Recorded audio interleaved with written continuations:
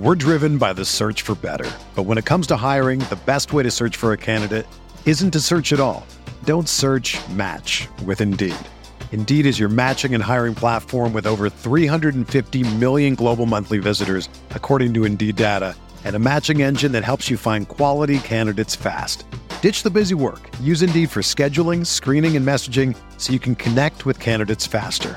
Leveraging over 140 million qualifications and preferences every day, Indeed's matching engine is constantly learning from your preferences, so the more you use Indeed, the better it gets.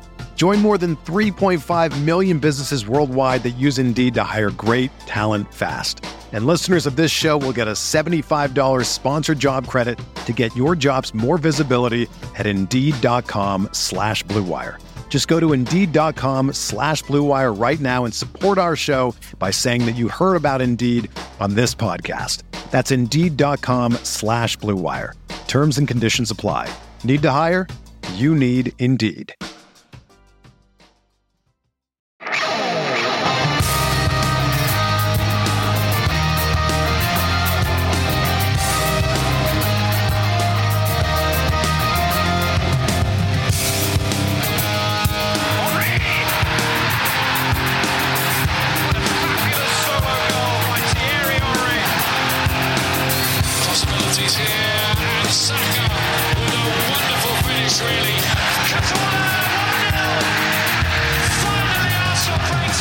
On a terrible day for Tottenham Hotspur, one fan suffered more than any others. After kicking Aaron Ramsdale at full time, he was now told he has to have a season ticket for the rest of his life. This is the Arsenal Vision post-match podcast. My name is Elliot Smith. You can block me on Twitter at Yankee Gunner. That's right. True punishment to fit the crime.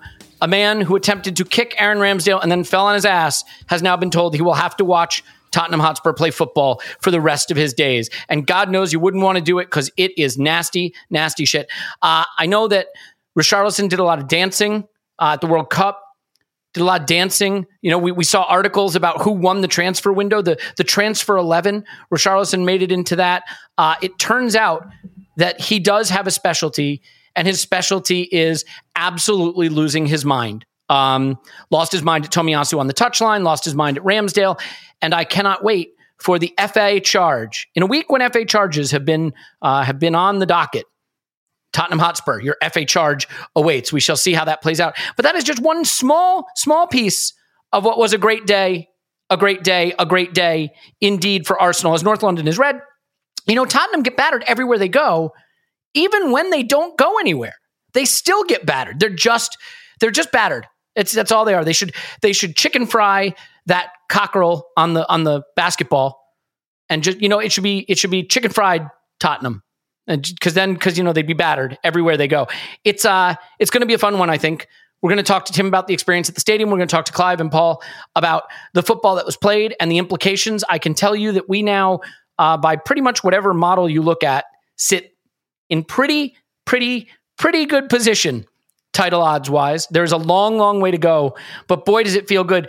And I think we should all spare a thought in this moment for a man who today dons the saddest of Chelsea shirts, slumped on a couch, preparing to begin his career at Chelsea Football Club, having twerked to the point that he has a rough backside for Arsenal, and that is one Mykhailo Mudryk, who will not be joining Arsenal. And I say to him, you have made a very, very poor choice, my friend, because we look really good and we look poised to be really good for a very long time. We got our just rewards, our desserts, our revenge for a game that was taken from us, played at half strength at the end of last season, and we battered Tottenham, and we're here to talk about it with Tim. You can find him on Twitter at Stillberto. Hello, Tim.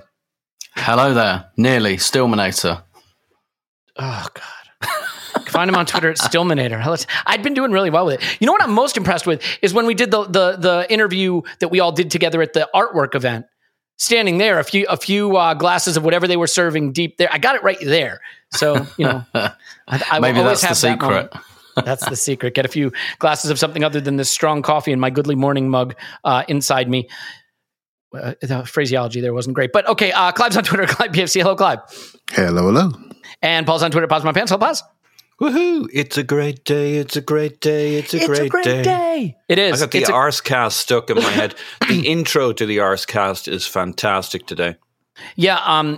on the list of things I will never be as good at as Andrew, and it's a long one. It's like a scroll. One of them is like cutting up audio and doing all that mishmash audio stuff. Oh, that's great. I think I've got him in the singing department. So if we need to sing an original piece of music, I would put myself up against him. But Précision diabolique was the phrase I remember from the intro section. Diabolical precision. We can all get that from context. All right, look, we have so much to get to. Tim, you had quite the double. You went to the derby for the women, the Arsenal-Chelsea match at the Emirates. I'm sure there'll be more about that on the Arsenal Women's podcast that you do, so I'll look forward to listening to that. But then you made the trip, the short trip up the Seven Sisters to Tottenham Hotspur Stadium to see where they play NFL and occasionally some Premier League football. So just give it to us straight. The atmosphere, getting in, what it was like, the joy, the singing, maybe the nervousness at the end. This was, and it's funny, right? Obviously, I was in London this week. I had the opportunity to go to this game, and I thought, I'm not extending my stay to go to an away North London derby. Tim always talks about how nasty that game is and getting into that game is. And, I'd be too nervous. I don't think I'd enjoy it. I'll keep my powder dry. I'm coming back for Bournemouth at home, a much lower stakes game that I can feel pretty good about. But now I hate myself for all the decisions I've made in life. So tell us how spectacular it was. Yeah. I mean, it was incredible, and you're right. Tottenham Stadium it's not well.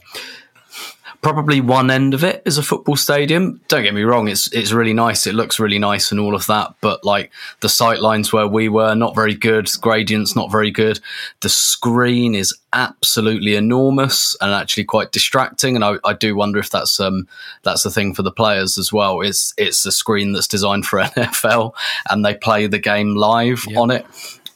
So there's only one bar in the away end, and actually, look, I know the away bit is not the bit they're going to spend the most time on, but the away concourse still very cramped. One bar, like it's as nice as it looks on the outside, and as good as that one stand looks. The rest of it has a very multi-purpose entertainment arena feel to it. But nevertheless, the actual atmosphere at the game. Do you know what was really, really strange was a couple of us talked about this at half time. In the first half, the atmosphere, I want to be careful about how I describe this in the away end, but it wasn't as raucous as it usually is. And the reason for that absolutely is I'm beginning to see this because we knew it would be easy. Because we knew it would be easy. I'm beginning to see more this season us turning into mini Man City, and sometimes it didn't happen this weekend when they went to Man United, but over the last 4 or 5 years, City go to United, and City are much better than United, but you go, well, all right, but it's a derby, it's away, United are going to be really up for it, and then you sit down on your Sunday afternoon on the settee and you watch it, and City just do 200,000 passes in the United half, and it's quiet as a grave. That's what it was like. It was like one of those City United games that I've watched lots and lots of over the years, where we just had the ball and they were just sitting there watching us, and I think also because the attacking was going to the other end. So actually, because what separates the atmosphere in a derby is how much it matters. Everyone cares about this game more than they care about any other game, and that comes with anxiety, and so that comes with when the ball comes into your box. Like you say, we play Bournemouth at home. If Bournemouth put a cross into the box, a lot of people will be looking at their phones, quite frankly. Tottenham put a cross into your box and everyone's, fuck, get it away. And it's the urgency. That's what makes a derby atmosphere.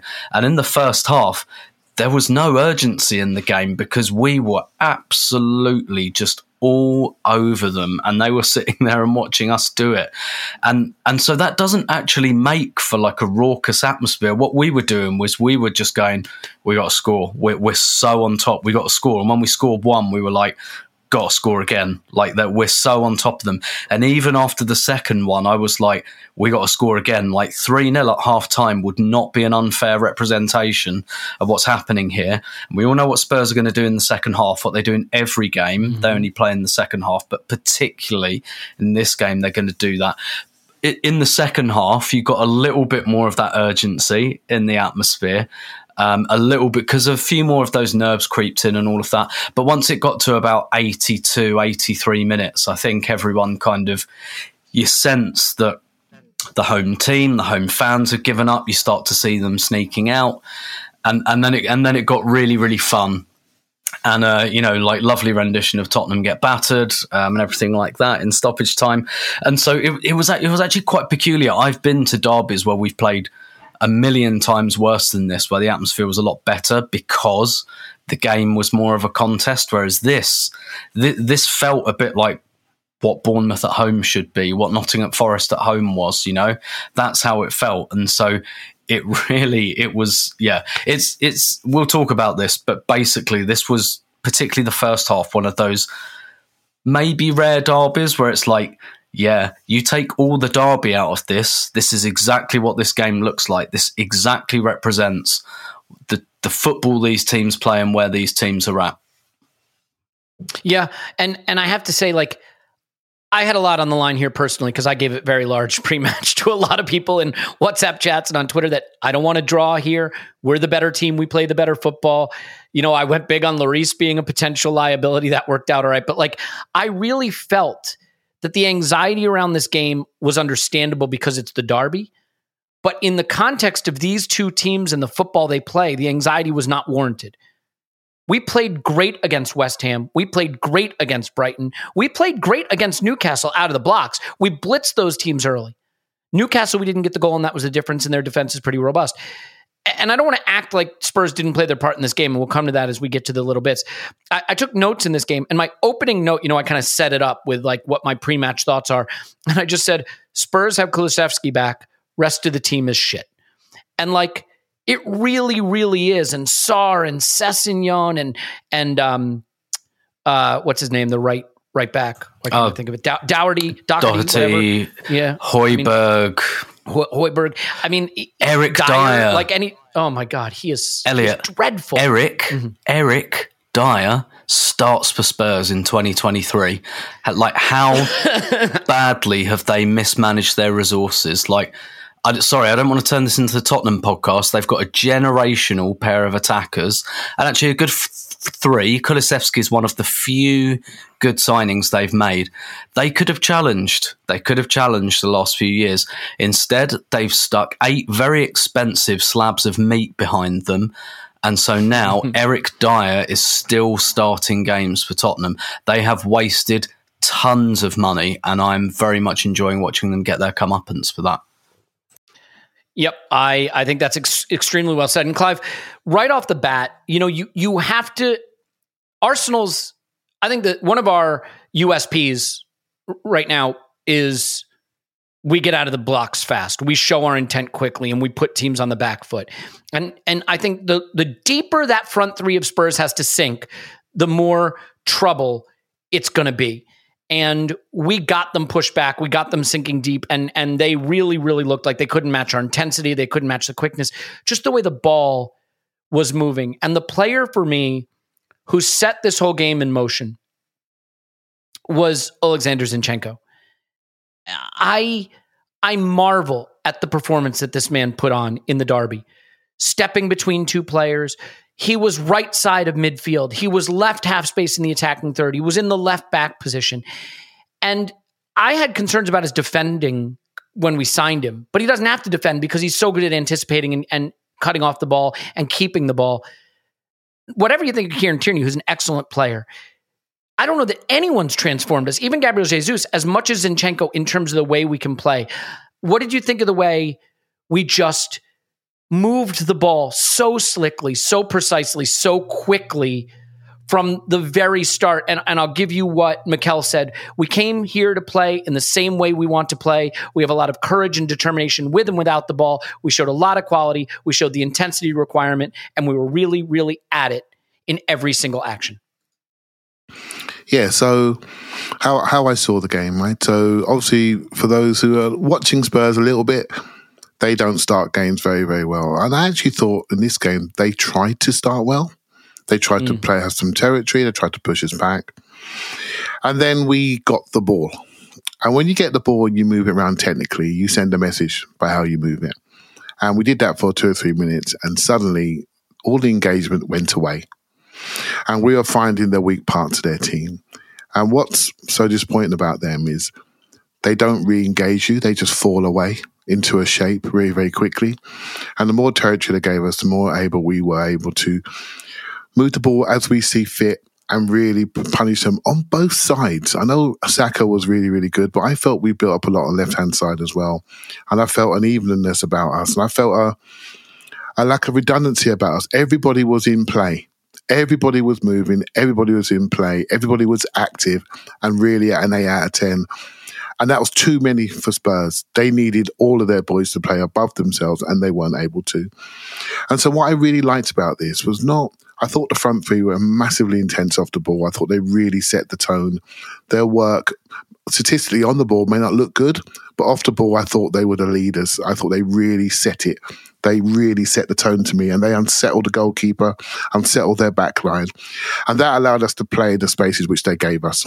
And also they affected the exit pass, which means it dropped down to us, to our back line. We get it, regain, off we go. Momentum, territory, control. But what I like within that, I thought there was a pace management to the game. I didn't see it as a massively intense half. I saw it as a game that we were intense when we needed to be, when we felt we had good possession.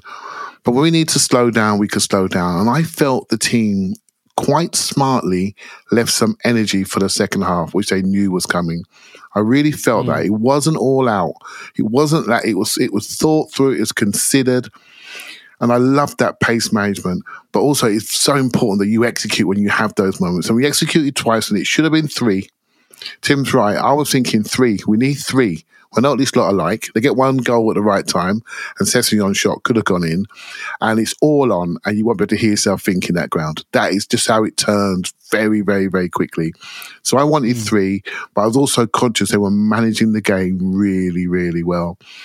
And I think sometimes when you're playing football, how you carry yourself is very important. And if you look at a lot of our players now, their maturity and assurance in possession and just how they carry themselves in the duels is really instructive. If you want an example of a duel when somebody really wanted to show that I'm here now, was Eddie Nketiah tackle in the right-hand corner near Ben White. He smashes, I think it was Sessegnon, and he smashed him and said, yeah, you lot think I'm the weak point? You lot think I shouldn't be here? Well, I'm here and you're having this. And I loved that message he sent. And there were so many of those messages around the pitch. And this is the soft factor stuff which allows you to dominate teams. Elliot, that first half was as good as I've seen this season because of the environment we played in and where it was, what was at stake, pressure around it, what happened last year. That was as good as I've seen this season for me. Yeah, I mean, I think I'm just struck by what an amazing job Mikel Arteta has done, because when I watch this half, the distances are immaculate. You know, the ball comes in to Partey and he's under pressure and he has the skill to wriggle out of pressure, but he also doesn't have to, because 3 feet to his left is Zinchenko. 3 feet in front of him to his sort of in the right area is Odegaard. Right? He's got Ben White just to his right. He's got 2 ball-playing center backs behind him. He has all the options. No one's more than 3 yards apart. The ball makes its way to Zinchenko. He carries it forward 2 feet, and there's Xhaka to give it to him if he needs it. Right? There's Martinelli making the overlapping or underlapping run to play it through. Eddie Nketiah dropping in, and everybody just rotates around, and the whole system just rocks from right to left, and there's such ease of movement. And actually, if I had to pick a difference first half to second half, I thought we were going first time in the first half, and second half with a little bit of the nerves and knowing what we had that we wanted to hold on to, every touch was just a little longer, right? So it was one touch, then pass, as opposed to first time. And maybe that's just the reason we struggled to play through them a little bit more, when you know what's at stake and what you've got, and you just want that clock to tick. Paul, early on, a couple of moments, there's a big Eddie Nketiah chance early, and it comes from the press. And the thing we know is that back line and that goalkeeper are a liability. And I think a person who deserves a lot of credit, by the way, is Eddie Nketiah, whose pressing has gotten a lot better. But in this case, it's Martinelli. He closes down. And then Odegaard is right there snapping at heels. The ball is given away back to Martinelli, who comes up with a pretty clever over his head. Martinelli did a couple of interesting little party pieces in this game, but the one, if you haven't seen it, just go look up the video. There's a long switch of play to him on the left flank, and he controls it with his back? Like, he's absolutely taking the piss at Spurs ground. He controls chests it with his back. to the ground with his back. Yeah, he chests it down, but with his back. I mean, it's the most Brazilian thing he's done since he's been at Arsenal. Just bizarre and beautiful. But yeah, and then Eddie arrives at the perfect moment. I think Eddie's unlucky in this game. Look, I've always said it. Strikers who get shots off in the box are going to score. He had 5 shots from inside the penalty box for 1.2 expected goals in this game. It just didn't quite happen for him. And I know because he's under so much scrutiny, if we hadn't won, there'd be that, Eddie blew it for us because he had 2 monstrously good chances. But Lloris does well to smother. But that's the early chance, and I think it sort of set a tone. And after that, we really got on top of them. Yeah, the first half we were basically battering them at will, which is how I like to batter people. They had 3 in the back line, but they ended up having 5 in their back line, and still Saka and Martinelli had space wide, and still Saka got to isolate Sessegnon on a regular basis. We kind of got them whichever way, Partey with the ball over the top to expose them so that Sessegnon got punished every time he pushed forward. I think Partey was a big piece of this with Zinchenko. But the two of them are so fluid. The two of them can spot the passes and, again, make those passes at will. Partey had a couple of dodgy moments, but when he didn't have a couple of dodgy moments, he was busy being sublime.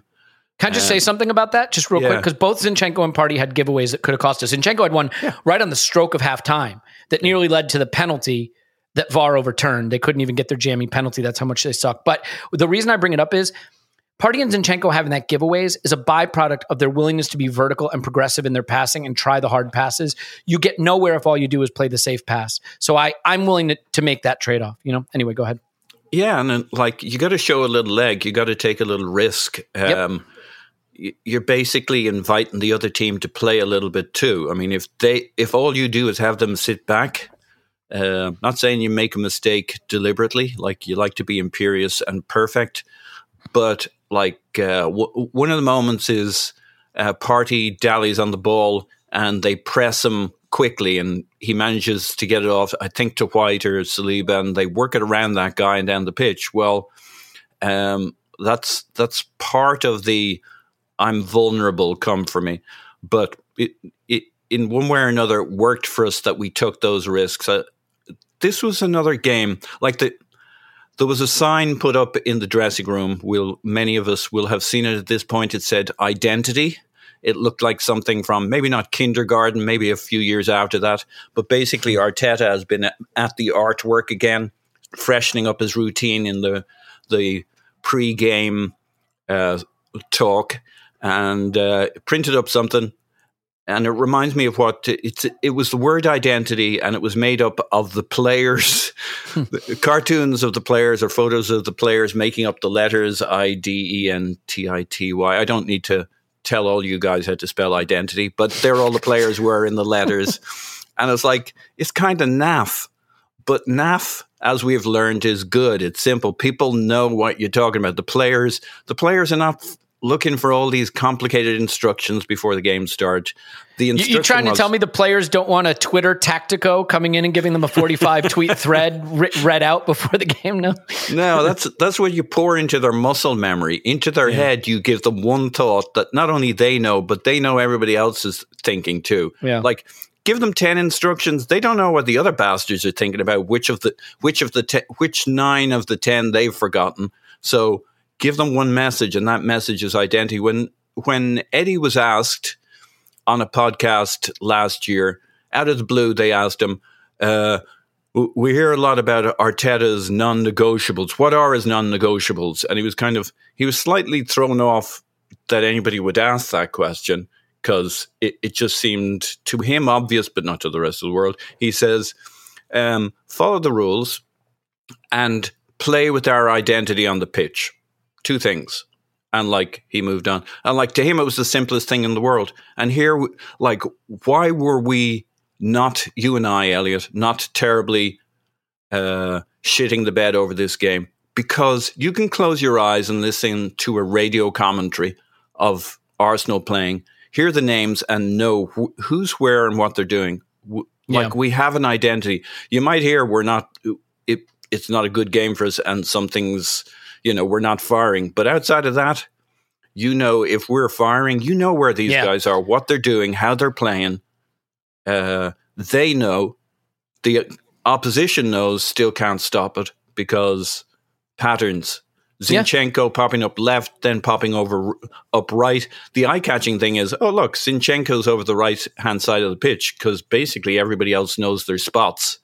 But he's kind of the freest of the free men. And I do enjoy it when he shows up on the right because he's there for development. I just love... I agree with your initial premise, Elliot, that you felt good about this game. We got the better football. The only thing that makes you nervous in a game like this is there's always a red card. There's always a penalty. They have those things called referees and VAR decisions and weird shit that goes on. Yeah. But like if you can take all of that out and it's literally two teams playing football, we're not just a level of you're going to win the NLD. You have to be more than a level. We're 2-3 levels above these guys. Look, it's been since 2014, and we've had better teams than Spurs at other times since 2014, and we did not win at their ground. So you're right. It's more than just the quality. But I think every time there's been a test this season where someone said, this is where they come unstuck. This is where we're going to see the fragility. This is where we're going to... I mean, people were trying to latch on to a scoreless draw at home to Newcastle as the sign that we weren't going to do this. And it's just, at some point, you passed every test. The test was Chelsea away, or it was Liverpool, or it was Spurs at home, or, the only one, the United away. Ironically, VAR has told us they screwed us in that game. They've literally told us we got that one wrong, the one call that cost us that one loss. Otherwise, we'd be invincible again. Anyway, Tim, I do want to get your thoughts, having maybe more of a bird's eye view on the Zinchenko thing, though, because this is really the crux of it for me. If you ask me, what is the single biggest difference in our game this season to last season right now, the way we're playing? It's what he's doing, because yes, Jesus has been transformative, but he's not playing right now, and we still look like we've looked. I don't know that there's another player who can do quite what he's doing in terms of all the areas he can operate. And I said this on the instant reaction, but it's not just that he's a pass master. He will carry it beyond a defender if there isn't an obvious progressive pass. He provokes the other team to come out of their shape. And you have to do that to find openings. I'm just marveling at what he's doing. And because he doesn't make the last pass, I think these players sometimes fly under the radar, right? But you can't call him a left back. I don't know what you call this position, but he's playing it in a way that I think has allowed us to take the game to the level we're at right now. Yeah, I mean, it's very Cancelo at City, isn't it? Although in a slightly different way. I don't think Cancelo has as many touches and things like that. It's just he's not really a left back, and he's almost like a freelance footballer somehow. Just I will pop up where I'm needed, kind of thing, to always create that pass for someone else. And I was looking. I was writing an article about Gabriel last week, and I was just looking at the overall. Just like glancing at, I was trying to find some stats for Gabriel, and I was looking, and like touches in the middle third. Like Zinchenko's way ahead of everyone in the Arsenal team. And like, obviously we all know what he's doing, right? But like, that's still extraordinary that a left back is doing that. And it's just, I've used this phrase a couple of times this season, that there are some players that make the system, and then there are some players who are made by the system. And it's roughly half and half at Arsenal. I'd say there are probably 5 players where you go, they make this system work. And then there are probably like 5 players where you go, they're really good, solid players, but like the system maybe makes them look better, which sounds like a criticism, but I mean, it's not really. It's just like saying we've probably got like 5 elite players and 5 good players kind of thing. He's one of the players who makes the system. And like I really liked what Paul kind of said on the instant reaction, because it's how I feel, like, about how he's never seen a player who can kill you with a sideways pass before. And it is totally that phrase that Arteta used last season after the Watford game, where he talked about 200,000 passes in the opponent's half. I mean, about 195,000 of those are Zinchenko, basically. It's just really that kind of... It's almost like he teleports, because you don't really see him running or sprinting. It's very like Mork and Mindy somehow. He just appears out of thin air, and there he is to bump off. Well, it's funny. You can imagine, Tim. Ironically, I said something similar on the instant reaction, because when you're watching on TV, you can't see the whole pitch. So he literally appears in the camera shot, and you have no idea how he got there. Yeah. I mean, ostensibly, he's past his midfield partner, right? That's what happens. That's really the space he's in. But he pops up everywhere. He's always the spare man. That's effectively what he does. And in this game in particular, where Spurs not only played two midfielders, but their midfielders were Højbjerg and Sarr. I mean, come on. And he just always gives us an overload. That's what he is. He gives us the overload in whichever area we need the overload at any one time. And he just pops up where he's needed. Like I don't know, like you work for a company and you need a job doing and you get a contractor in. He's just like a constant contractor. And the other thing it's made me do is like, and I kind of don't like this, but like when I watch Tierney play there, like I'm being really harsh on Tierney now when I watch him. There were a couple of times against Oxford where he just walloped the ball out of play, and I was like, no, that like I'm sorry, you can't do that anymore in this position, because like you're competing with like one of the best passers in the league, so like, you, at the very least, you've got to try and do, like, you can't just run into the centre circle and smash the ball out of play. Like you're not playing for Celtic anymore, and unfortunately, you're not playing for Arsenal 2019 or 2020 model anymore. Like, this is upper level what Zinchenko's doing, and he's just it's quite simple to see, isn't it? Really, when you think about it, like we all saw improvements last season, we all liked what we were seeing. Then Saliba, Zinchenko and Jesus came in, and they've all just brought it up a level in their respective areas. And yeah, Zinchenko, I tweeted this last night. I can't believe we wanted Lisandro Martinez ahead of Zinchenko. Like that's how amazingly has that worked out. And, you know, he was constantly, particularly particularly in the first half where he was playing like nominally near us in that corner, he was constantly coming past, and you know, it was incredible, absolutely incredible performance. He's brought us up a level. Yeah, I think that's well said. And I wanted to make sure we focused on him a little bit, because I think in a game where Saka created a goal and Odegaard scored and Partey was running the show in the midfield and Ramsdale had saves that we're going to be talking about, it's easy to look past the guy who enables everything, but I don't think we should be looking past him, because put this in your mind. Try to picture that game plan and that performance with Tierney instead of Zinchenko. And again, that's not a knock on Tierney. It just changes everything you can do. So I think you have to praise it. Clive, let's go through a couple of the critical moments from this game, and one of them is obviously the opening goal. Partey has his fingerprints all over both goals. He floats it over the top to Saka in this case. Saka comes in and he fires what I think is intended to be a cross, but it hilariously slaps Lloris like in the hands and face and goes in. It just feels like lately the first and most critical action of every game, the player that's getting us off on the right foot is Saka. He takes so much responsibility, and he's still the player for me that I want the ball at his feet. When it's at his feet, I feel safe, I feel confident, I feel like something good is going to happen. He's taken immense responsibility here.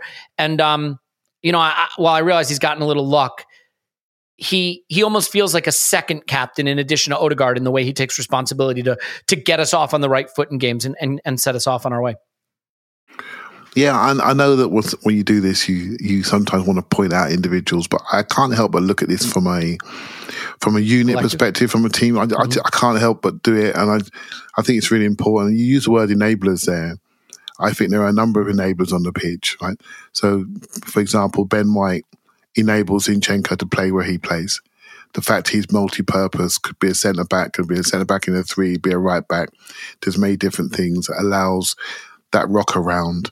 You know, Xhaka's positioning is enabled by the work rate of Zinchenko behind him, Partey behind him, and the work rate at the front 3. And Partey gets the room because the front 3 are pinning 5 people back. And then they're worried about them, so they don't want to leave their posts. That means we have more people in midfield because they're doing the work of 5 men, basically. And these things all enable, you know, the executioners. And Odegaard and Saka are the executioners, right? They're the killers. Martinelli's not doing that quite at the moment, but he's very close to breaking out to do that. And they're the killers, so they have to be enabled to execute. And Saka's always the one, isn't he, that steps forward first for me. And it's quite interesting listening to, I listened to a lot of Spurs content in the lead up and the since. You know, there's some great channels, guys, some great channels. Really nice. Day for it. Really, well, no, generally nice football people, just like us. They're football fans just like us, and they're hurting, right? But sometimes you learn about your own team through other people's eyes, and they were petrified of Saka. Petrified of him. They changed their team to manage him. Perisic had been playing. They couldn't pick him. Now, we don't notice that, right? He's one of their best players. They couldn't pick him because they couldn't trust him. So rather than play Davis, they played Sessegnon. He got roasted. He was scared. He tried. He's a good player. He tried, but he was out of his depth. And it's just our poise and our ability on the ball that just really impacted them. And I know what you're doing at it, but I just can't help but look at this whole unit. And it was the unit. No, you're right. You're 100% right. It was the unit that made them step back. Everybody, there were 2 players coming into the game I was worried about in Saliba and Ramsdale, but then they were top as well. And again, you know, I can't help but be honest about how I felt pre-game. I wasn't as confident pre-game. And then I just heard a Gary Neville interview, and he said he'd been around the ground talking to Spurs fans, and they were extremely worried, right? And so yeah, we have our own worries, right? Because we're surrounded by non-Arsenal people, and we don't want to fall fat on our faces. But they were extremely worried, and I got notes today telling me that even at 2-0, people were ready to walk. They're ready to walk out because they knew what was coming. And so maybe we're overly nervous. Maybe we are learning to appreciate the quality at the moment. There are some risks there that we are carrying with the present squad. Hopefully we deal with it. If we deal with those risks, we've got a real chance, mate. A real chance. Yeah, and I think, honestly, we probably should have had a third, and had we had a third, then I think it goes to 4, 5, 6. But something about it just being 2 at halftime, I think we played just a little more conservatively second half. I think Spurs had their tails up just a little bit to try to get back into it, because that's what they do. Let's face it, our lack of a player to bring in off the bench to go push for that third goal, fourth goal. I mean, you know, I don't want to bring us down on a day after we've just won the Derby away, so I don't want to focus on it. That's a conversation maybe for Thursday's pod. And by the way, we will be rewatching this. Clive and I are going to rewatch this later today, and we'll have the rewatch out tomorrow. So if you want to rewatch that first half with us, we'd love to have you. But like, I think, like Paul, I think we had just enough today, right? And well, not today, but yesterday. I think we will eventually need more as this season goes, and Mikel's been clear he wants it to be more, and whatever your take on whether we shouldn't or shouldn't have done Mudryk, there'll be the need for more. But for right now, this tiny, tiny group we have is getting it done. And I think Clive's right to call it a collective. He's right. Like, in terms of conversation, I find it easy to point to specific performances, but it is it is really a collective. The second goal, you know, again, talking about the collective, Saliba, who I think was back to near his best, which was really important for us and great to see, because that's going to carry beyond this game. Saliba heads down, but not just down or out. He heads to Partey. Partey has 3 Spurs players around him. He pirouettes and pokes it out to Saka so that can set us on our way. Saka slides a perfect ball across to Odegaard, who fires it in the back of the net. It's a similar type of goal to what we saw Partey score in the home derby, right? And by the way, I would pay a lot of money for that Partey volley to have hit the back of the net, because that might have ripped through the net, through the back of the ground, and gone all the way back to the Emirates. And what a statement that would have been. But this is a thing that we seem to do. When we get the chance to counter, we break out, we get it out to Saka, or we get it out to White on the flank, and there's that sort of supporting run right there in the half space that, you slide that square ball through, and there's a shot on from the top of the box, and we do that quite a lot. Odegaard scores. He had actually taken a similar shot earlier that was well saved by Lloris. Do you think that goal sort of sums up the quality of the performances from Saliba to Partey to Saka to Odegaard to really be the one that I think made the result assured at that point? Yeah, it does. These guys, like, there are phases in all of these games now where the ball just keeps coming back to us.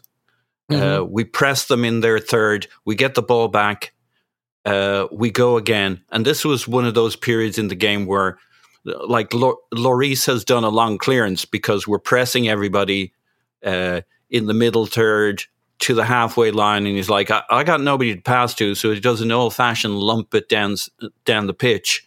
And our two centre-backs, like, while we're talking about the team and the units and the integration of it, like, one of the reasons I wasn't afraid of the North London derby is our two centre-backs and White, that three at the back, the pressure that builds.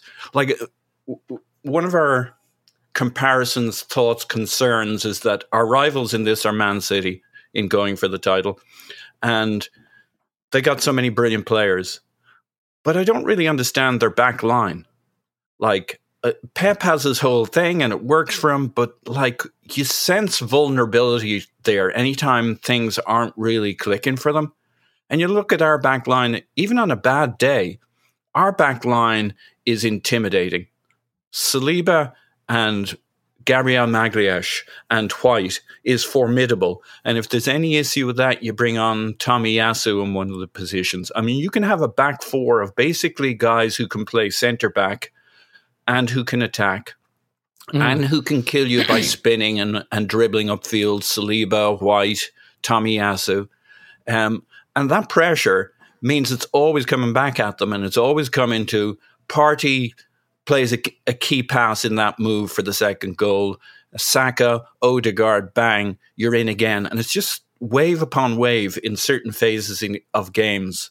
It means the reason you can go with a fast start with this team is because the centre-backs can push up so high with such confidence and know Son and Kane aren't going to hurt them.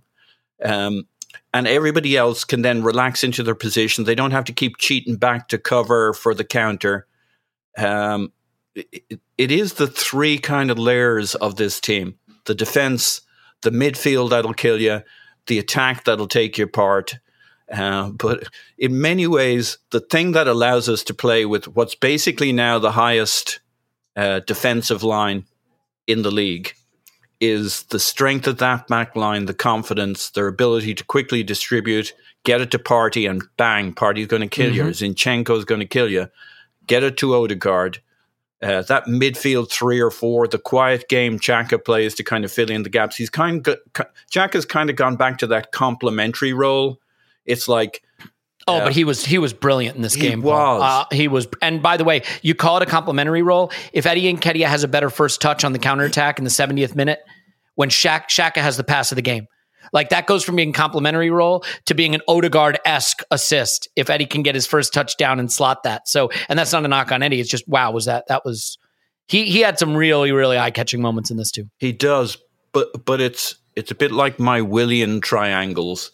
Like, I just go to watching Xhaka sometimes in the games where he's perceived to be quieter, and just see that he's doing this complementary thing of leave Partey with the dance floor, leave Zinchenko doing his things. Where do I need to be to keep things ticking along and to cover the counters? I just felt the second goal was like we were on this tilted pitch where everything was going to keep coming back at Spurs, whether they liked it or not. They now had 5 in their back line, not 3. They couldn't get out. They couldn't make anything happen.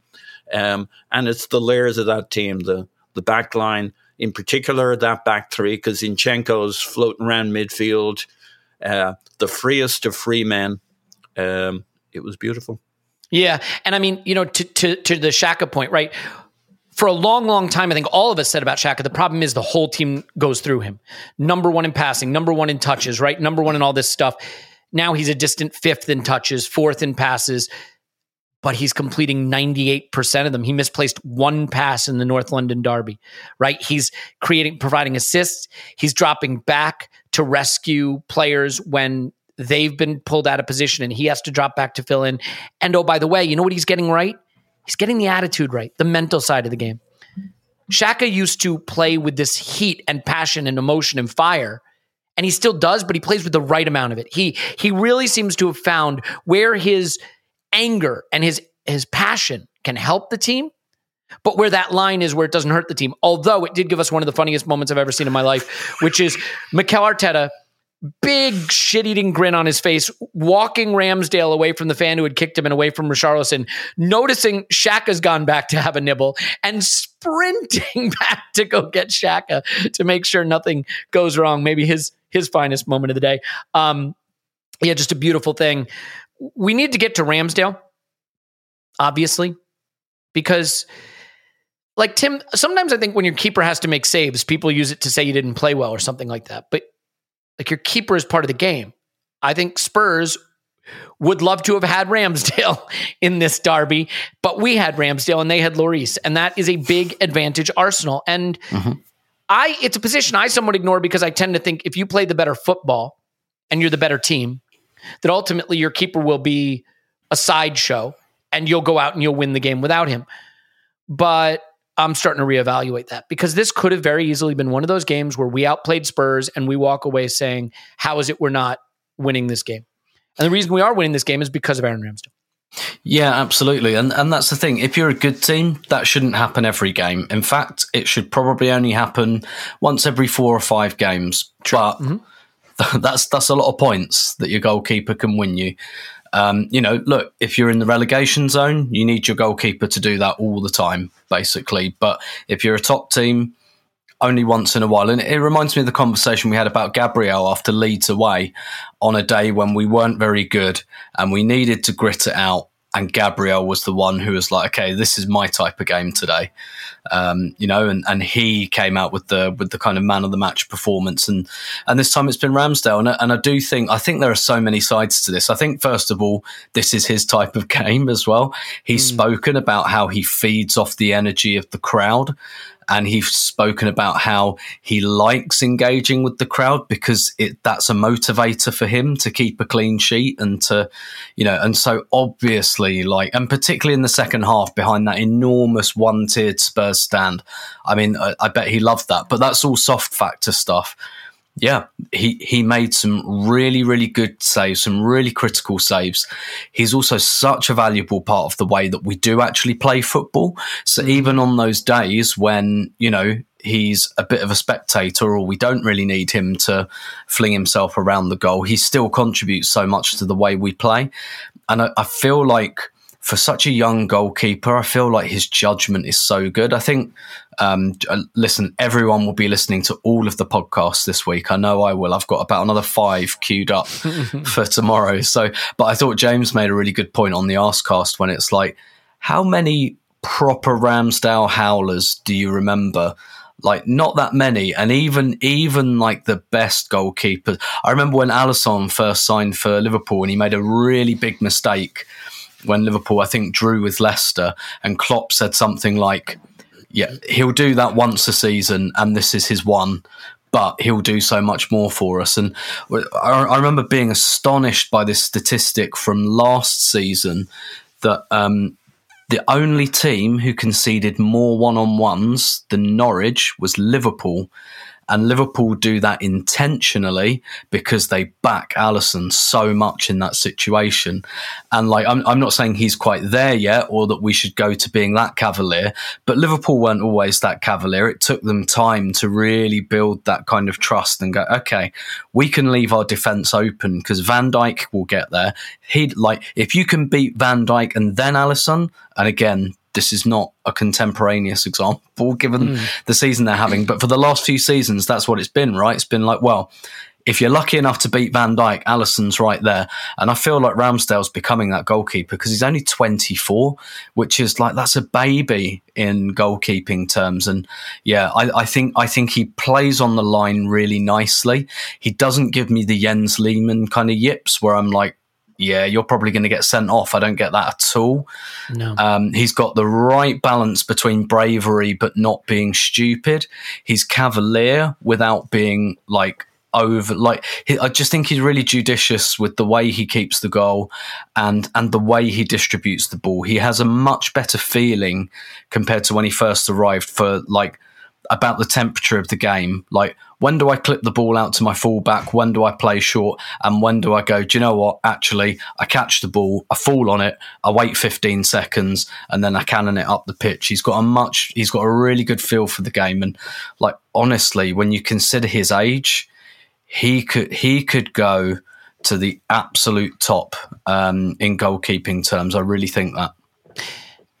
The funny thing is, the most important save he makes, in my view, is the save on Son in 18 minutes.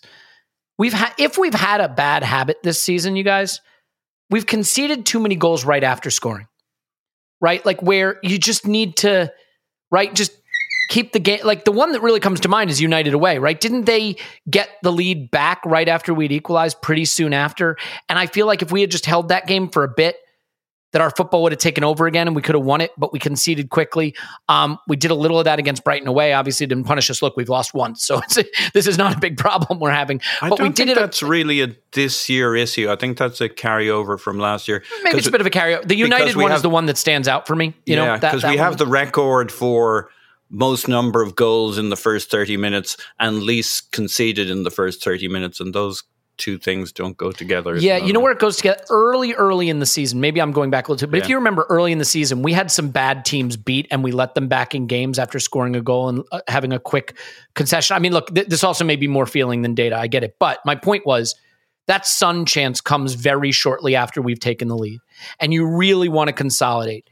And I think it might have been offside, but I'm not sure. And I think those are hard ones for keepers to stay latched onto. Clive's shaking his head. It's not offside. I hadn't seen a review of it, a replay to let me know. So it's not offside. But I do think he makes the later run, right? Someone's offside and he runs onto it. Point is, Kulusevski's offside. He steps over it and then he pops it right to left.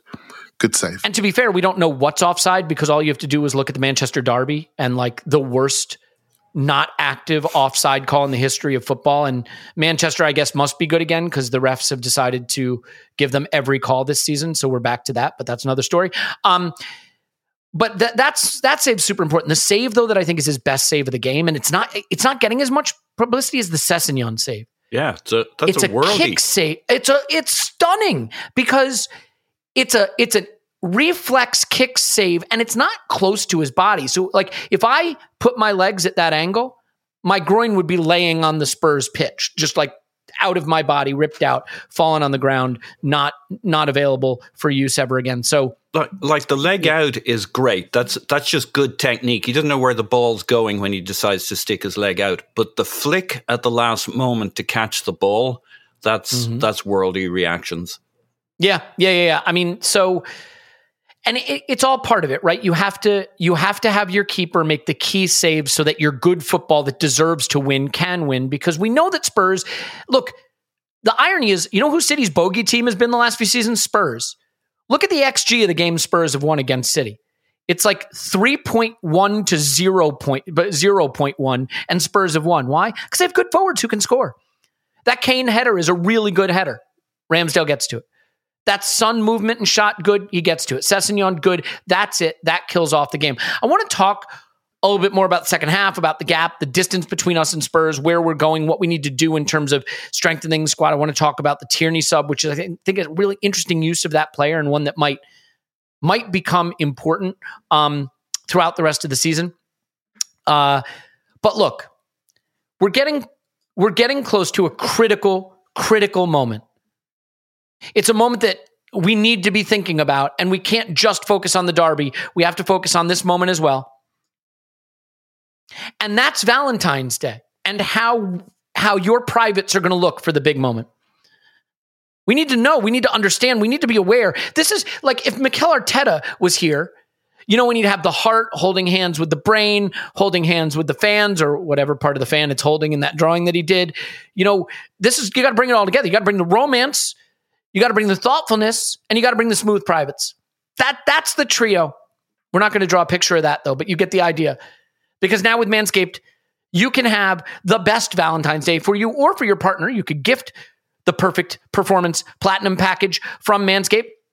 What's in the platinum package? There's a Lawnmower 4.0, right? An advanced trimmer with skin-safe technology for no nicks and cuts. It's waterproof, so you can use it in the shower. It has a long battery life and wireless charging. It includes the Weed Whacker, which does your nose and your ear hair. I'm just going to say it. I'm at the age where that matters. And if you're at the age where that matters, it's important. There's also 2 free gifts, the Shed travel bag and the anti-chafing boxer briefs. If you work out and you find like bunching or issues, like I do a rowing machine and like my boxers, you don't want to know any of that. Point is, I use the Manscaped briefs for that. Good enough? Good enough. No platinum package is complete without the ultimate hygiene bundle. So you get the premium body wash, 2-in-1 shampoo, and the deodorant and much more. The deodorant's for downstairs area, not for the underarm area. Okay? You get the idea? Do it now. It's a platinum package. You need to get it for Valentine's Day for yourself or for your partner or for both. Get 20% off and free shipping with the code ArsenalVision at manscaped.com. That's 20% off with free shipping with the code ArsenalVision. Join Cupid and shoot your arrow with Manscaped this Valentine's Day. Don't know what that means. Don't want to know what that means. It's all good. It's all good. And this show is sponsored by BetterHelp. BetterHelp is online therapy. And, look, I know we're all feeling really good about the football right now, but it's interesting to me how many people will come to me and say, a nice thing about the podcast or something, but in their message to me will say, I've been going through a hard time or I had a hard year. It's been a rough time for me. There's a lot of struggles going on. And I think we know when they're the big struggles, right? When it's depression, when it's crisis.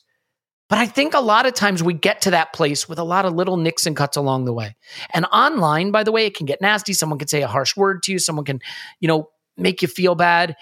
And it sticks with you. You don't realize it's sticking to you and it builds up. The thing I love about going through the therapy process is it helped me get to a more stable ground so that the little things didn't start to add up. And I think you can use this as maintenance. You can use it as a way to work through what you need to do in life. And so a couple of things to know about BetterHelp.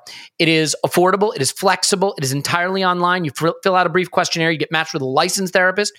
You can find someone who's a specialist in your area, right? So you can get the specific help you need. It can be confidential with camera off if you want it to be camera off or camera on. A lot of people live in areas where they just don't have access to good mental health resources. Now you do. If you want to live a more empowered life, therapy can get you there. Visit BetterHelp.com/vision today to get 10% off your first month. BetterHelp.com. That's BetterHelp, HELP.com/vision. You know what? BetterHelp.com/vision. Yeah, that's it. Okay, good. Just making sure. It works. I just checked it. So you can use it. And you know what, guys? We're going to do just one more for you here because it is a big Derby day and I want to make sure that you have all the best products in the world, because you have the best football club in the world, right? So these things all go together. And so we'll tell you about Athletic Greens, right? AG1 from Athletic Greens. It is 75 high-quality vitamins, nutrients. That word didn't get me this time. It's not nutrients, you idiot. It's nutrients. It is adaptogens. It is probiotics. Whatever lifestyle you have, right? So if you're vegan, dairy-free, paleo, sugar-free, whatever it is, you're going to be good with it. Put a scoop in water every day. You drink water, you take it down. It's going to make you feel great. It's for energy. It's for vitality. It's for gut health. That's one of the reasons I went for it. Recovery and aging, all the things basically. I had a shelf of gummies. I'm sure these gummies weren't doing much for me anyway. Not very good for you. You can get rid of the gummies. You can take something that's less than the price of a fancy cup of coffee a day. Get everything you need all in one place. It's food derived, right? Whole food derived. So really something that your body can process. And if you do it now, you're going to get a free comprehensive solution from your supplement routine. Athletic Greens is giving you a free 1-year supply of vitamin D and 5 free travel packs with your first purchase. Go to athleticgreens.com/vision. That's athleticgreens.com/vision. Check it out. Clive, is that enough of that? Indeed. Nailed it. Okay, Clive, second half, I don't want to call it nervy because I don't think it ever got nervy, but I'm curious how you look at that second half in terms of the way we manage it. Spurs, they're going to do this. They're going to come out and really try to take take the game to you a little more in the second half. And the only thing, if I had a nitpick, is that I didn't feel we had quite what we needed to really punish them more in the second half. And I think as we go this season, we know that, we're playing with an incredible team, an incredible squad, but we need a little more. Maybe we weren't close enough to Smith Rowe's full fitness to get him on a little earlier, because I thought Eddie was starting to fade. I thought Martinelli was starting to fade. I loved the Tierney sub. I love that role for him. We saw immediately how good his pressing is. I think he recovered the ball in a press like almost right after he stepped onto the pitch. We know he can do the overlaps. We know he can push people back. Do you think that's going to have to become a part, a string to our bow now in terms of how we manage the balance of games? How do you think about the way we managed the second half and the latter stages of this game to keep it safe? Yeah, I thought Arteta maximised his resources. So he's looking at his team and thinking, how can I get the best out of this group? And I can repurpose Tierney, who started a career, as most left backs do, as a left winger. And so it's not a problem for him. Pressing high, being in those areas out wide, it's just 20 yards further up the pitch. So it's not a drama for him. And he has the movements that come more natural to him to pressing behind. And so that's a very smart use of resources, really. I just felt Spurs, they're going to have their moment. And I sort of posted at half time, we got to manage our duels. I use the phrase regain, retain. Well, Arteta calls it manage the regains. That's his phrase, right? So same thing. And often when Spurs were inaccurate, and then we had the ball, the call is like first two, right? You want your first two passes so you can get into shape. And on a couple of occasions, a couple of people just slop you on the first one. And then you're giving it back to them. Then they're creating some momentum, And Spurs do this really, really well. They create momentum, they score, and then it's much like Manchester United do. They score in bunches, right? And that's why they can come back in second halves. So I was very conscious of that, and I was thinking, we're falling into a trap. We're not making the right exit decisions, and they were gaining some territory. So I thought it was very useful that Arteta used Tierney to help quell that. But I think we became more accurate.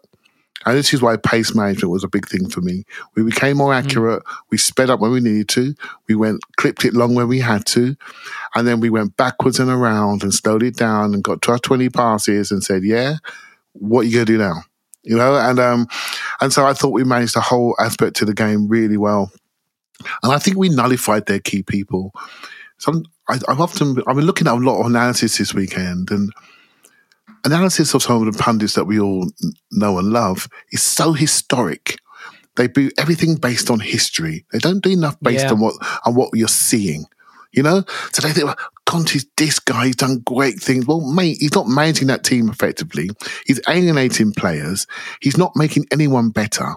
Yet you've got him on his pedestal. Did you read Jonathan Liu's piece in The Guardian? I'd recommend it because it's a brilliant takedown of Conte and Spurs. Yeah. I read some of that, and I've got it bookmarked because I was starting to read. I thought I need to absorb this properly. Yep. Do you know what I mean? Because the guy's a genius, right? And I get frustrated by it. And even during this game, Kulusevski, who I do rate, by the way, and I wish he was at our club, he moved Zinchenko a couple of times in physical contact, and the story was written, he's going to dominate us. Well, no, he didn't dominate us. He wasn't fit enough to play a full game, and he got dominated. And I do think that there's something to be had here. I do get frustrated that people are not seeing what's happening with us, not seeing our growth potential. And Tim spoke about Ramsdale being a young goalkeeper, which he absolutely is. But let's just get this right in our heads, right? We are the youngest team in the Premier League with the youngest manager, and we are top of the league by 8 points. And all I want to talk about is us standing around referees when we make a penalty appeal. I mean, this is not good. This is not good. This is not good assessment, analysis of the football that we're playing. We're not perfect. But hold on a minute. We got two academy kids in our front line. We're not perfect, but we're trying to do things the right way. And I find it incredibly frustrating, frustrated how we're perceived by people who should know better. They should know better. And I don't know if that's coming across that I'm frustrated. They should know better. No, well, I mean, they should know better. But Clive, also, I think the narrative about Arsenal, I mean, you still hear dumb things like they don't like it up them, or, they try to walk it into the, like people just, they develop a trope about a club and it sticks for so long, Clive, Yeah, absolutely. So I'll give you another example of how we should react. So there was a phase at the start of the season where Saka was getting booted off the park, right? And funny enough, it was at the Chelsea away game that, Tim couldn't go to, so I got his ticket, right? So I was there and I watched how we resolved that problem during the game and how we passed to him rather directly to him. We passed 2 yards inside and he ran onto it. And I thought this is a smart way to take away the collisions. And I've watched it since, and that this is what we're doing. And it's very prevalent in this game. So rather than bleat to the press and say, we need protection, you know what? We just solve it by our football. Has anyone spotted that in the general analysis world of the pundits, etc.? No. Has anyone spotted that we've barely had a red card this season? No. They're just not seeing what's happening. And I get frustrated by it. I get frustrated by the fact that these young players, the young players in this group, are doing what they're doing. And I don't know if you guys would listen to Ian Wright's Wright His House podcast. He did a wonderful section on how the press treated Emma Raducanu. And he said a line there is in analysis. And he sort of said, what is it with our media, how they don't really respect young people when they're overachieving, paraphrasing. And I feel that about Arsenal. They're not respecting the youth of the group and how we're overachieving. And they should be using this as an inspiration, not as a way to cut them down. And I find it very frustrating. So I'm a bit frustrated at the moment. So if it comes across, it took you off piste. But I think it's probably a reason why podcasts like ours are sensible about the football most of the time, sensible about the football, do quite well, because people are sick and tired of that lazy, poor, historical analysis. It doesn't allow for evolution and progression and development. And I don't notice it quickly enough, in my opinion. Well, they're going to be forced to notice it now because we are absolutely going to go on and win this title. Paul, what do you got to add to that? Yeah, I see what Clive's talking about. I thought Arteta did a masterful job in the press conference yesterday. He was asked about the incident with Ramsdale twice. What did he see the Ramsdale thing? How did it impact Ramsdale? How did it impact the kind of the afters of the game? And like Arteta didn't miss a beat. He said he saw a beautiful performance from Ramsdale. He said he saw beautiful football. They brought it up again later on. He says, I don't want to spend 1 second taking away from the performance and the game today. That's how there are certain things under our control. The British media is certainly not one of them. Clive's absolutely right. There's going to be a lot of that. What heartens me is how many of the, if you like, the thought leaders, your Jonathan Lewis, those kinds of the people who should be listened and who will be listened to by those who are open to hearing it, they all get it. They've had it. They've got it for some time. I mean, Jesus, even Jamie Redknapp, waxing lyrical, pundit after pundit. Anybody, I'm not saying Jamie Redknapp's worth listening to, but on the other hand, any pundit worth listening to, any pundit whose analysis you should be listening to, gets that there's something going on here. And, that's the other side of it. The people who are not for moving are not for moving. Fuck them. Anybody willing to look, think, see that something's going on. How many different versions have we heard of other supporters, other pundits looking at teams saying, they really ought to consider doing an Arsenal, as if it was that easy. Just get a young manager and a bunch of young players. What could possibly go wrong? But we always knew we were going to hear this once it started clicking. Why don't we just go and do an Arsenal? It ain't that easy, folks. No, it absolutely isn't. And a couple bits and pieces, by the way. I think we should mention that the players who were at risk of being suspended for the United game did not pick up a yellow. So not only did we go win the derby away, we managed to keep those yellow cards away. Gabriel picked up a dumb yellow, but he's fine. Because was it for dissent? I want to say, or time wasting. Time wasting, I think. Time wasting. Yeah, you could have done without that. let's talk about a few of the funnier things, Tim, real quick. Richarlison comes on, I believe, around 71 minutes, for Doherty. And he did. Proceeds, yeah, exactly. I was going to say, proceeds to have one of the funniest cameos. I mean, he's on the touchline warming up. I don't know if you've seen the video. He's trying to interfere with one of our throw-ins, and Tomiyasu just sticks an arm out to be like, no, we're about to throw the ball, and he smacks it away. And then he's spiky all over the pitch. He plays like crap. He tries to start a fight with Ramsdale. Then after the match, he's like, I was just really upset with Martinelli and Gabriel, and I told them because they don't play. They weren't playing. They were just trying to stop the game. Like, that's rich. I mean, Tim, you are our resident Brazil expert. In maybe 3 minutes or less, what the hell is wrong with Richarlison? This guy something. Is it just that he's stuck at Spurs and he's miserable? It could well be. It could well be. He's gone from Everton to Spurs, so some unhappy clubs. I found this really useful because I've always, before he went to Spurs, really warmed to Richarlison.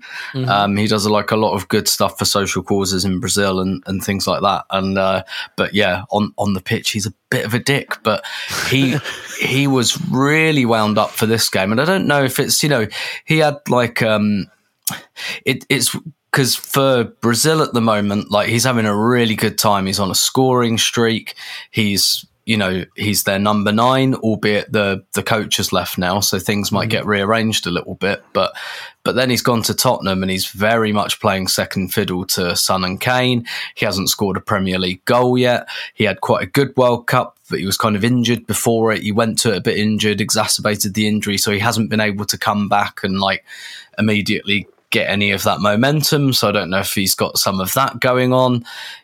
I imagine being an attacker in this Antonio Conte team is quite frustrating anyway, quite a frustrating experience. Son isn't doing it at the moment either. So I don't know. I think there was a lot of that going around, and yeah, he was just a dick. And that's kind of, I don't mind him not taking Martinelli. Martinelli knew, he was being a bit cheeky there as well, because he knows that Richarlison can't shake his hand in front of all the Spurs players.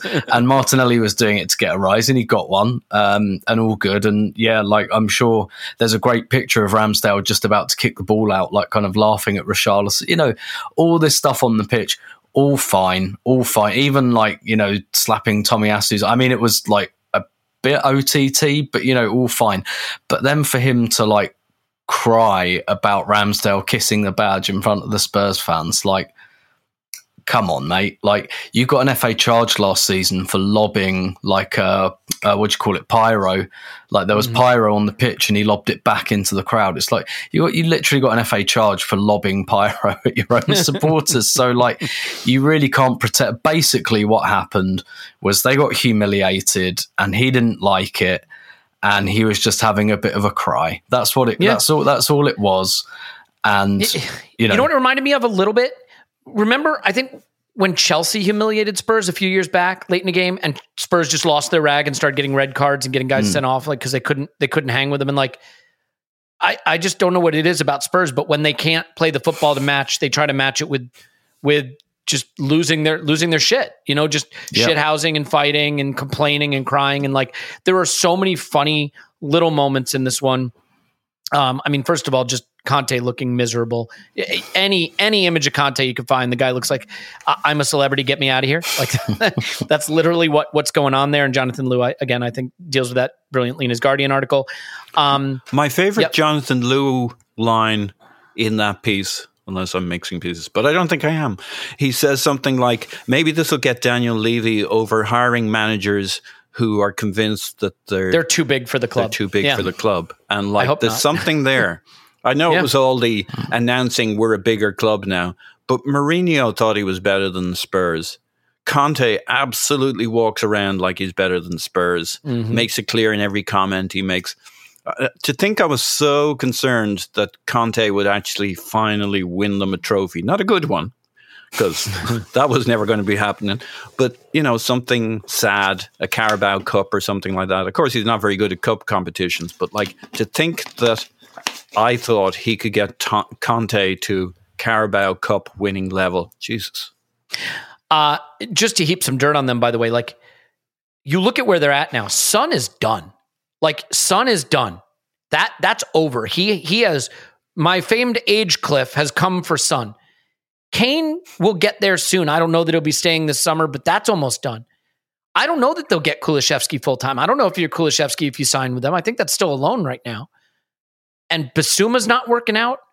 And Sessegnon's not the answer. And, Perisic is 1,000,000 years old. Conte's going to go. It's a really big possibility that Spurs are heading down the shitter. And, I'm absolutely here for it. Jed Spence, great call, Tim. He won't play him. He won't even play him. And, careers are being ruined there. Yves Bissouma. Old players. Yeah, I mentioned him. He just doesn't look like he fits. It's all he's worth mentioning twice, though. I mean, he's a great player, and he's been destroyed. Yeah, I mean, whatever qualities he has, they're not being taken advantage of by Spurs. Clive, a couple of things here. Firstly, I want to get to the how we finish games part of it, but can I just quickly get your thoughts on Nketiah? Because, I loved this Nketiah performance. He just didn't find the back of the net. He did. There are two skills. And you know how after the game, Twitter starts to find little moments and put the videos up. And they're usually things you maybe didn't notice. There's one he does by the touchline, the right touchline, where he absolutely kills a couple of guys with a rainbow flick. And then for that, there's a shot he drives straight at Lloris. It's a bit tame. But to create the shot, I think Martinelli slides the ball to him and he kind of clips it over the defender, and he's in. And it's just a beautiful piece of skill. He had 5 shots inside the box, as I mentioned. They're a little too at the keeper in this case. But Clive, I think Eddie is growing into this role, and he deserves huge credit, because the best thing you can say is we don't look a hell of a lot different. We kind of still look the same. He's getting the shots. The goals had been coming. They didn't come in this game, but that's okay. Can save him up for United. I think he deserves credit, because there's a lot of people, myself included, who felt that the delta in quality between Jesus and Eddie might make it difficult for us to keep playing the football we want to play. And I was dead wrong about it. And he deserves a moment to be praised for that. Yeah, I thought his influence and impact on their back line was huge. I thought he pinned them really well. I thought he worked very, very hard. I thought he did well in the air. And hey, look, we can all sit here and criticize the missed chances. I'm not going to bother, because football and missed chances shock. We're going to be here forever if we're going to do that. And there Jesus does it. You took the words out of my mouth, and I've been consistent about this. Jesus' impact and influence to us is massive. Okay, his ball carrying is super elite, right? So we haven't quite got that, but we've got a lot of the other stuff, a lot of the hard work, a lot of the pressing, a lot of the availability. That's very important. He's available in different ways, and I do like it sometimes when he just goes long. I really like that. It's a different thing. Jesus doesn't really go long off first phase. He tends to want to post up a little bit more. Obviously, once he gets it, turns around. He's a different animal, right? But Eddie, every now and again, will just go, I'm going long. And then he gets it, and that stretches the pitch out, which I really, really like. It's a good release valve for us. I thought he really impacted their backline. I thought he looked confident. He didn't look like a day tripper. He looked like, I'm here now.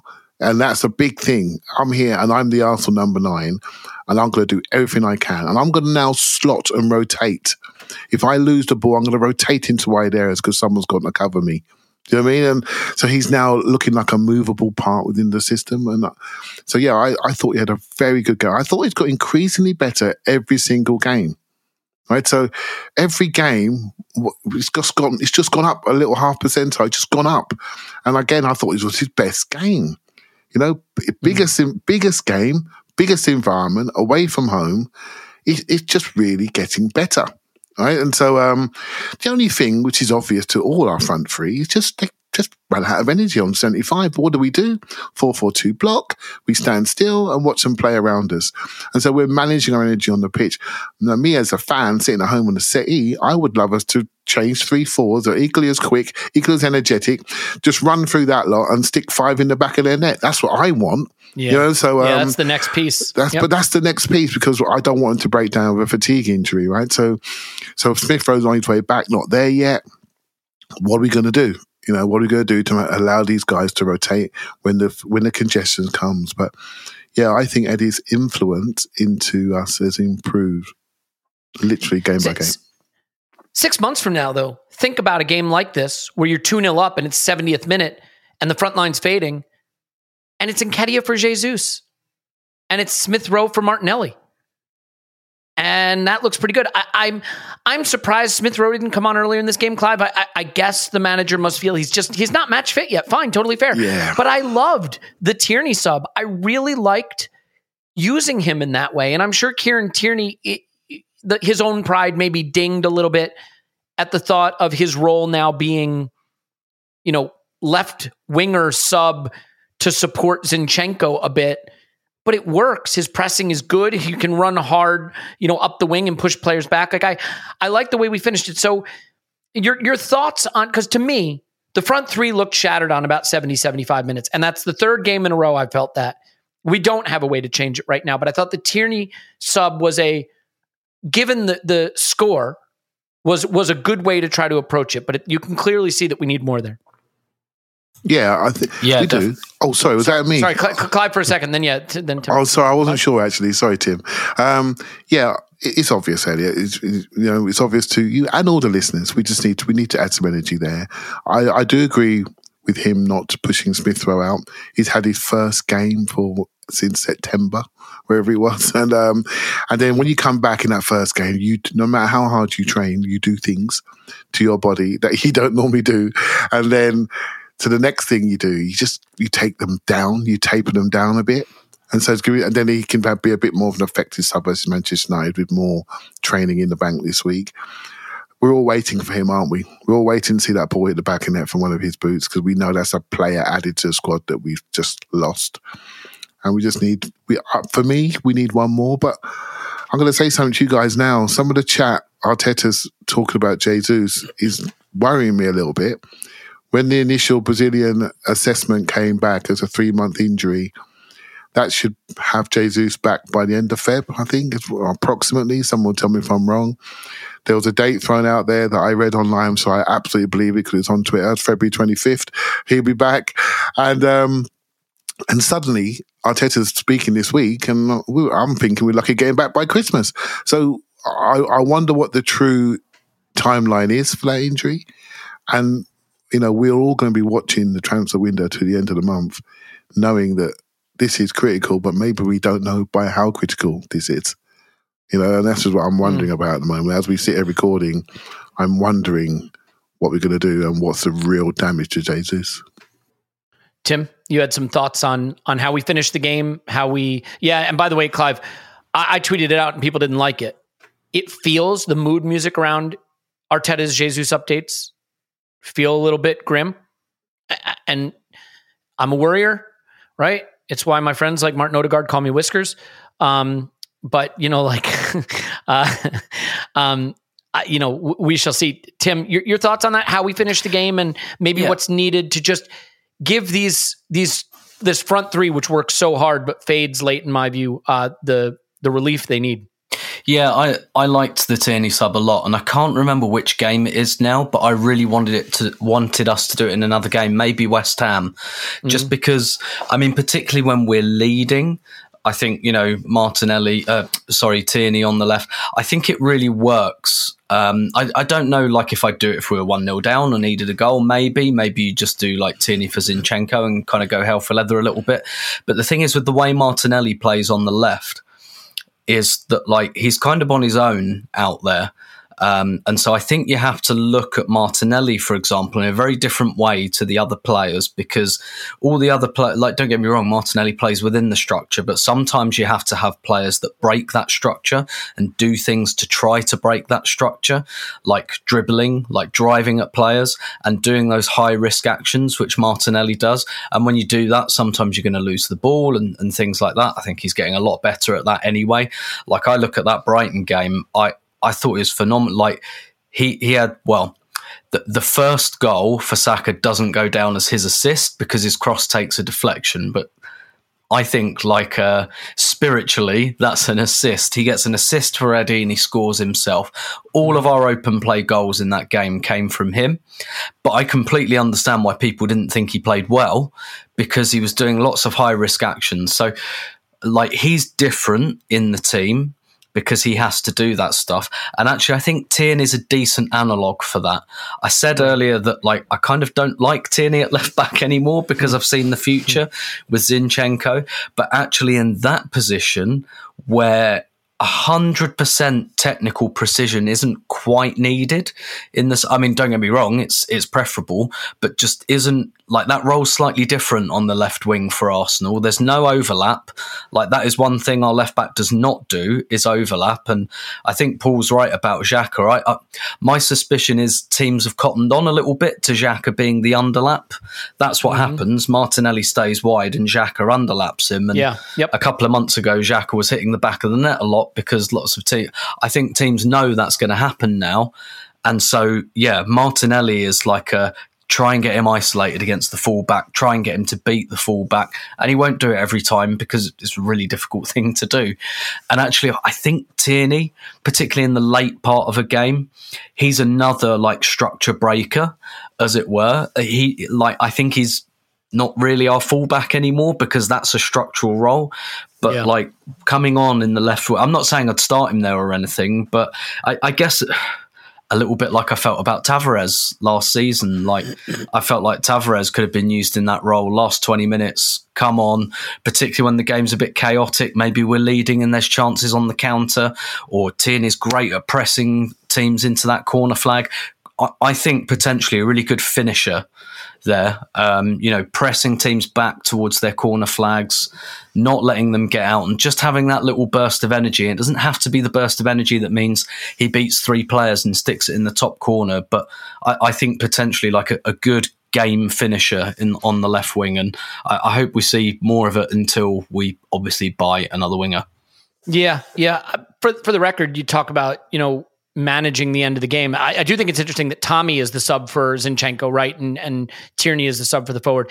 You make a really interesting point I hadn't thought about. Our left fullback does not overlap at all. And so Martinelli's role is a little different. He has to take on 2 guys, right? He doesn't have the player who's going to take a defender away from him. He's going to be the more direct, provoking player, and Saka's got a little more variety to the way he can choose what he wants to do, whether he wants to play the overlap to White or he wants to cut inside. I thought we managed the game really well. I want to call that out. Eddie went to the corner flag once, right? We're not seeing the dumb stuff. Shot from 35 yards in the 88th minute. You know what I mean? Players were going over and winning fouls. That we weren't doing the dumb stuff that we did once upon a time, right? Just manage game poorly. I can think back to the bad old days of, Eboué giving away penalties in the 109th minute. We've got a long, painful history of doing some dumb stuff. This team, I think Arteta hasn't just coached them to play football, he's coached them to be really thoughtful. And a big part of that is the man that he's chosen to be captain, Paul. Whatever he is as a footballer, and he may be the best player in the league right now, he is a tremendous leader of men. For the record, the only current player to show up at the art event the other night was Martin Odegaard. That's not a knock on any of the other players. He gets what it means. He gets it. He gets what it means to show up, to be there. And when I was interviewing, what did he say? I appreciate the opportunity to be here tonight. There's a humility and even if you're like, well, that's false humility, he gets it. He gets that he's a part of something that extends beyond just going and scoring goals. I think the fact of the matter is he represents the club with that kind of class and dignity that you want. He clearly is beloved by his players. He has that ice cold composure in his veins. And oh, by the way, some players crumble when you put that captain armband around them because it's too much for them to handle. His game has gone up a level with the responsibility. I'm massively impressed by the level that he has added. I thought he could be good. I don't think I knew he could be this good both as a leader and as a player. Yeah, you see, part of the reason he was the right man is think of who Arteta was when he was our captain. He presented himself professionally, immaculately. Mm-hmm. He wasn't like, there are many kinds of captains. In many ways, Martin Odegaard is the closest thing we have to how Mikel Arteta sees the captaincy. He has a Xhaka for the heart. He has the Gabriel Jesus for the guts. But he has Martin Odegaard for the clarity, the professionalism, the way of presenting the club to the outside world. his interview afterwards was totally on message, totally not something mundane, wrote off a script. He was able to say where we're at, that things are good, that we need to stay focused, we need to stay humble. He means it. He's clear. He's crystal. On the pitch, he's the guy who totally keys when we press, how we press. When he goes, everybody goes with him. It's not going to be a wasted press. Everybody knows that they can push up. The centre backs know that they can push up high up the pitch, because when we go, we go. He's intelligent. He's so switched on. We lose the ball. Like, you see it with so many players, and I never really understand it. We lose the ball, their heads drop for a second or half a second. Odegaard's never takes his eye off the play, and losing the ball is just the next step to getting the ball back in a better position. He never blinks. He's always scanning, always looking. The other thing I notice about him is he doesn't scan when he thinks he's going to get the ball. He scans when the next guy is going to get the ball from the first guy.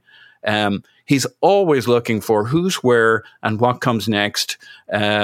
He's probably quite close to that Norwegian chess prodigy, because he plays football like a chess match. He never drops his concentration, never stops thinking about the next move, and he keys the press, which is so integral to us keeping control in these games. And his work rate, talking about guys who get a little tired after 60, 65, 70, you don't look at him and think, oh, he's going to be this physical colossus. But what a fucking engine. Yeah. And that's physical and mental. He's on it all the time. There's Jan Åge Fjord. Sorry, Elliot, if I can interrupt you while I'm talking. Jan Åge Fjord talked about the history lesson of Martin Odegaard, and he talked about how when Pep was at Bayern, he tried to get Odegaard to come from Real Madrid. Rather than go to Real Madrid, to come to Bayern, he said he wanted to make him the best player in the world. Well, imagine how many conversations Arteta and Pep will have had about Martin Odegaard along the way. He knew what he was buying beyond the loan period. He knew the quality of the guy and why he wanted him in his club. Yeah, it's interesting, right? Because I think we were burned a little by Mesut Ozil. And so I think there were some people who just naturally made the lazy comparison between Ozil and Odegaard, right? Like a creative player that plays between the lines, and is he going to fancy it on the tough days? But they're not analogous. There's a steal to Odegaard's game and Odegaard's approach that I don't think was always in Mesut Ozil's game, at least not for us. But my point is, now we're at a point, I can't envision a scenario where the club and the fans aren't unified in their support of Martin Odegaard. It's been a long time since we had a captain like that. It's been a very, very long time since we had a captain that just sort of united everybody in feeling it was the right choice of the person to represent us. Let's wrap up with just this a little bit, Clive, the joy of it, right? Like, here's the problem. Because we're in a title hunt now, because we really are title favorites probably, you don't get to stop and enjoy this. You have the risk of being like, what's next? It's United up next. Are we going to win the title? Who are we going to sign? What are we going to do to get? And like, I want to make sure that we take a deep breath and just enjoy beating the piss out of Tottenham on their ground. Winning, doing the double over Tottenham, and almost certainly confirming there will be a St. Totteringham's Day this season, because every single game this season, when we win it, is just going to be another step towards a title. And many people listening may not even really be alive the last time, or weren't. They were alive, but not Arsenal supporters weren't old enough to even watch football when we genuinely had when we won the last title. Let's put it that way. Are you able to just stop for a minute, take a beat, not think about United, not think about the title, and just enjoy doing the double over Spurs and winning the derby away?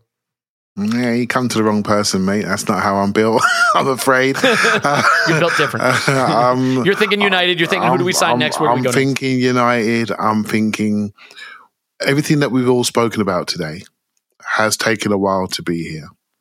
Which what we're saying is the players and the manager, the people that really do the stuff on the grass, have been pretty good.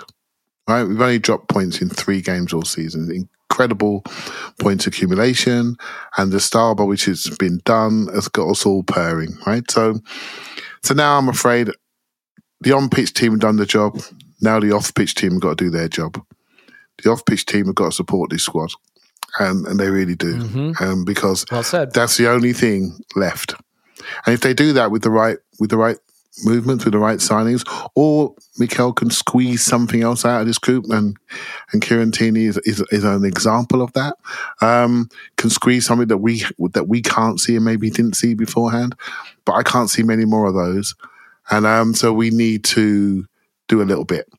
And if we do, and I will say, can you imagine all the young players watching that game yesterday? Which club in England do you want to come and play for? You know, what we tend to forget is that probably the club is inundated with player options today, with agents calling them in.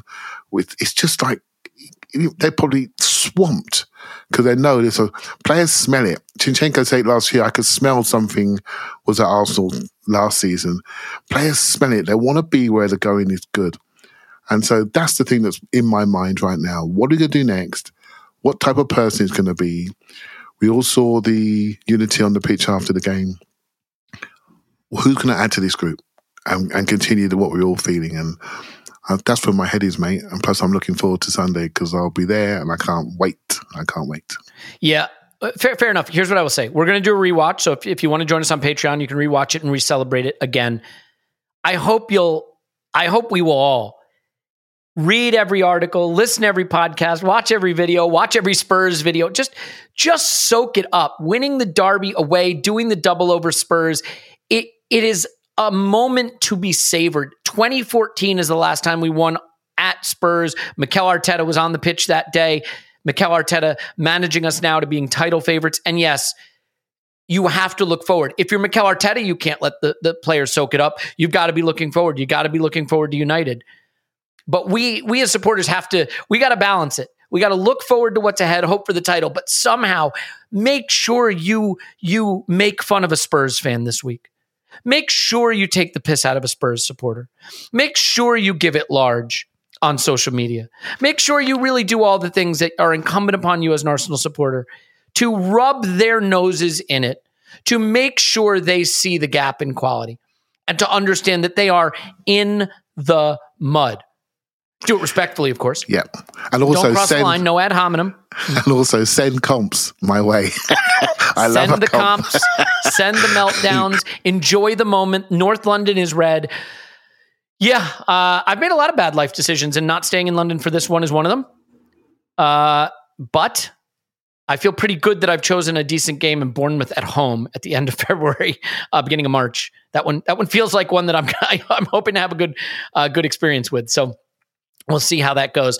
We'll leave it there. We'll have the rewatch out for you tomorrow on Patreon. Then we'll have another main pod, obviously, coming up later on in the week. And if there's any transfer rumor stuff that breaks, we'll do stuff around that, as always. Thanks to Tim, who's on Twitter. Roberto? Nope. Stillmanator. Thank you, Tim. Yep. Yeah. My pleasure, as always. Paul's on Twitter. Pause my pants. Thanks, Pause. Woohoo! Clive's on Twitter. Clive PFC. Thanks, Clive. Thank you very much. By the way, if you want more of these just sort of drunken, joyous reaction, we do have the instant reaction over on Patreon as well. So you got a lot of different ways to consume this historic moment. It is a historic moment. I think in Scott's latest model, we're up to 57% for the title. It's getting pretty serious. Beat United at home next weekend, and Gary Neville's going to have to shut the hell up, that's for sure. All right, everybody, enjoy it. We love you, and we will talk to you after Arsenal 10, United no.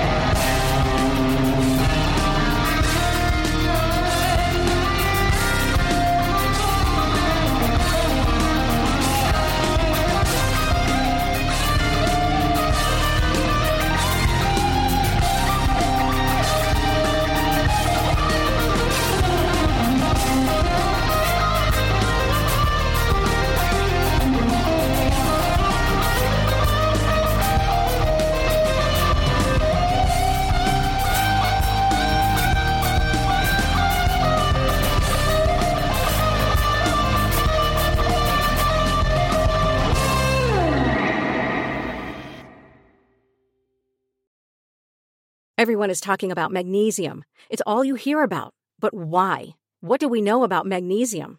Well, magnesium is the #1 mineral that 75% of Americans are deficient in. If you are a woman over 35, magnesium will help you rediscover balance, energy, and vitality. Magnesium supports more than 300 enzymatic reactions in your body, including those involved in hormonal balance. From functional medicine doctors to mental well-being and female hormone experts, we all know that magnesium is the one mineral to improve all aspects of well-being and health. But which one? Magnesium Breakthrough from Bioptimizers, the trusted choice recommended by leading experts with 7 best-absorbed forms of magnesium to ensure your body receives the support it needs for overall well-being. Go to bioptimizers.com/balance today and use code BALANCE10 for 10% off. Support your journey to wellness at bioptimizers.com/balance. Magnesium Breakthrough from Bioptimizers, your foundation to optimal health and vitality.